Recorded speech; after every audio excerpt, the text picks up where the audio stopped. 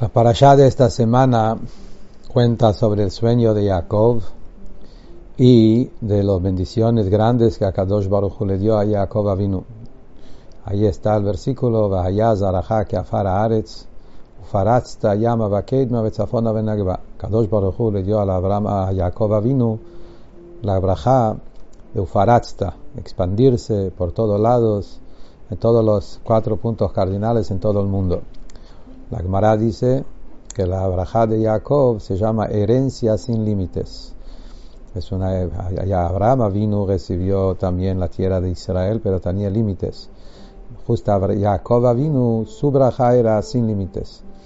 La Gemara dice que el que disfruta del Shabbat, kola me'aneget Shabbat, merece tener esa herencia de Jacob, ufaratzta sin límites.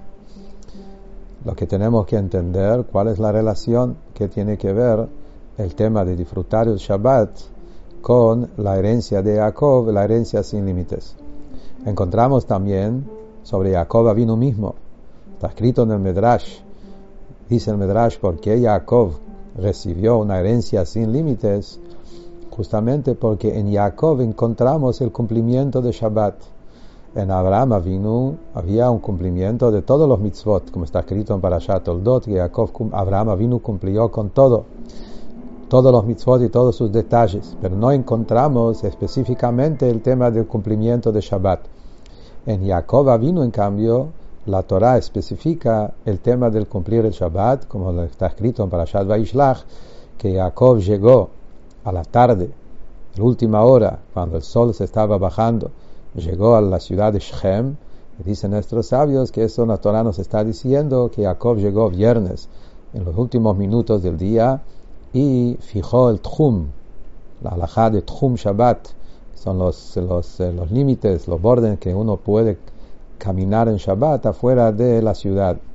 Encontramos en Jacob la mitzvah de Shabbat, por eso también su recompensa fue ufaratzta, una bendición de herencia sin límites.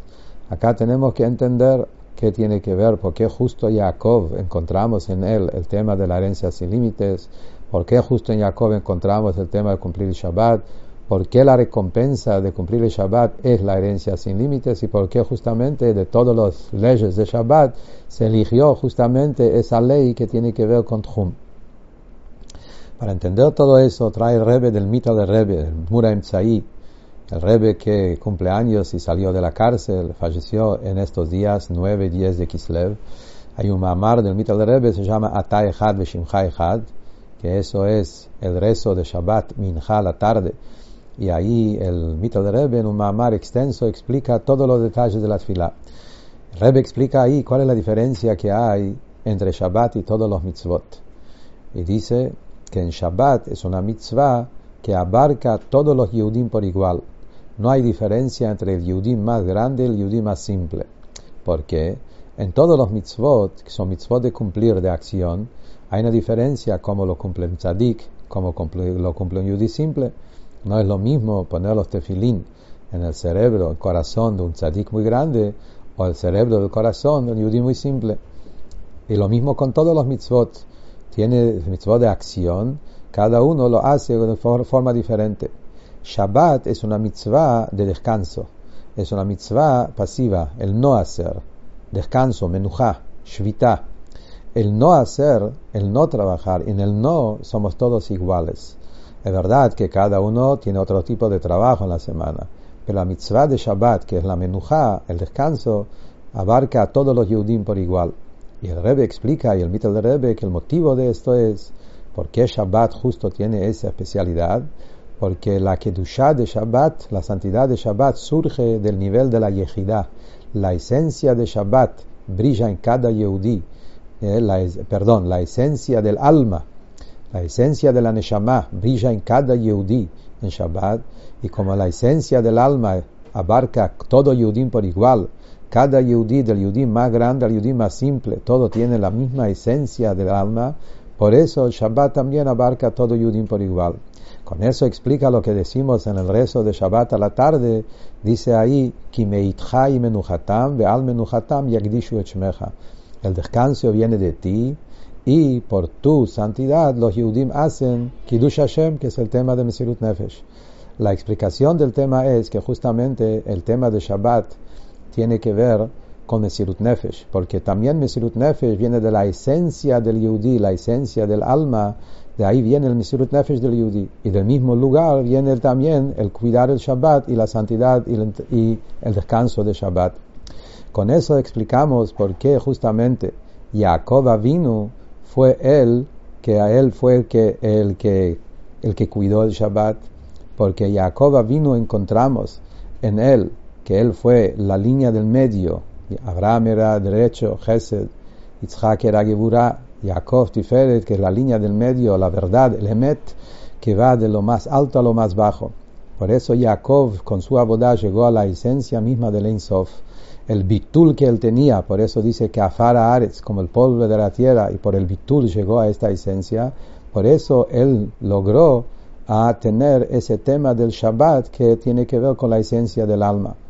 El Mital Rebbe dice que donde se revela esa esencia del Yehudi, no se revela en el cuerpo, porque el cuerpo es limitado.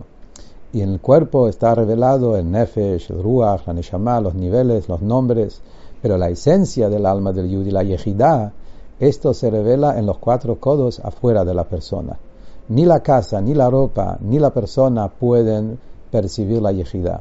Solo los 4 codos afuera de la persona. Por eso en Halajá encontramos el tema de los 4 codos. En Shabbat, el tema de cargar y salir del territorio, tiene que ver con 4 codos. Y ahí es donde se expande la Yehidah del Yehudi.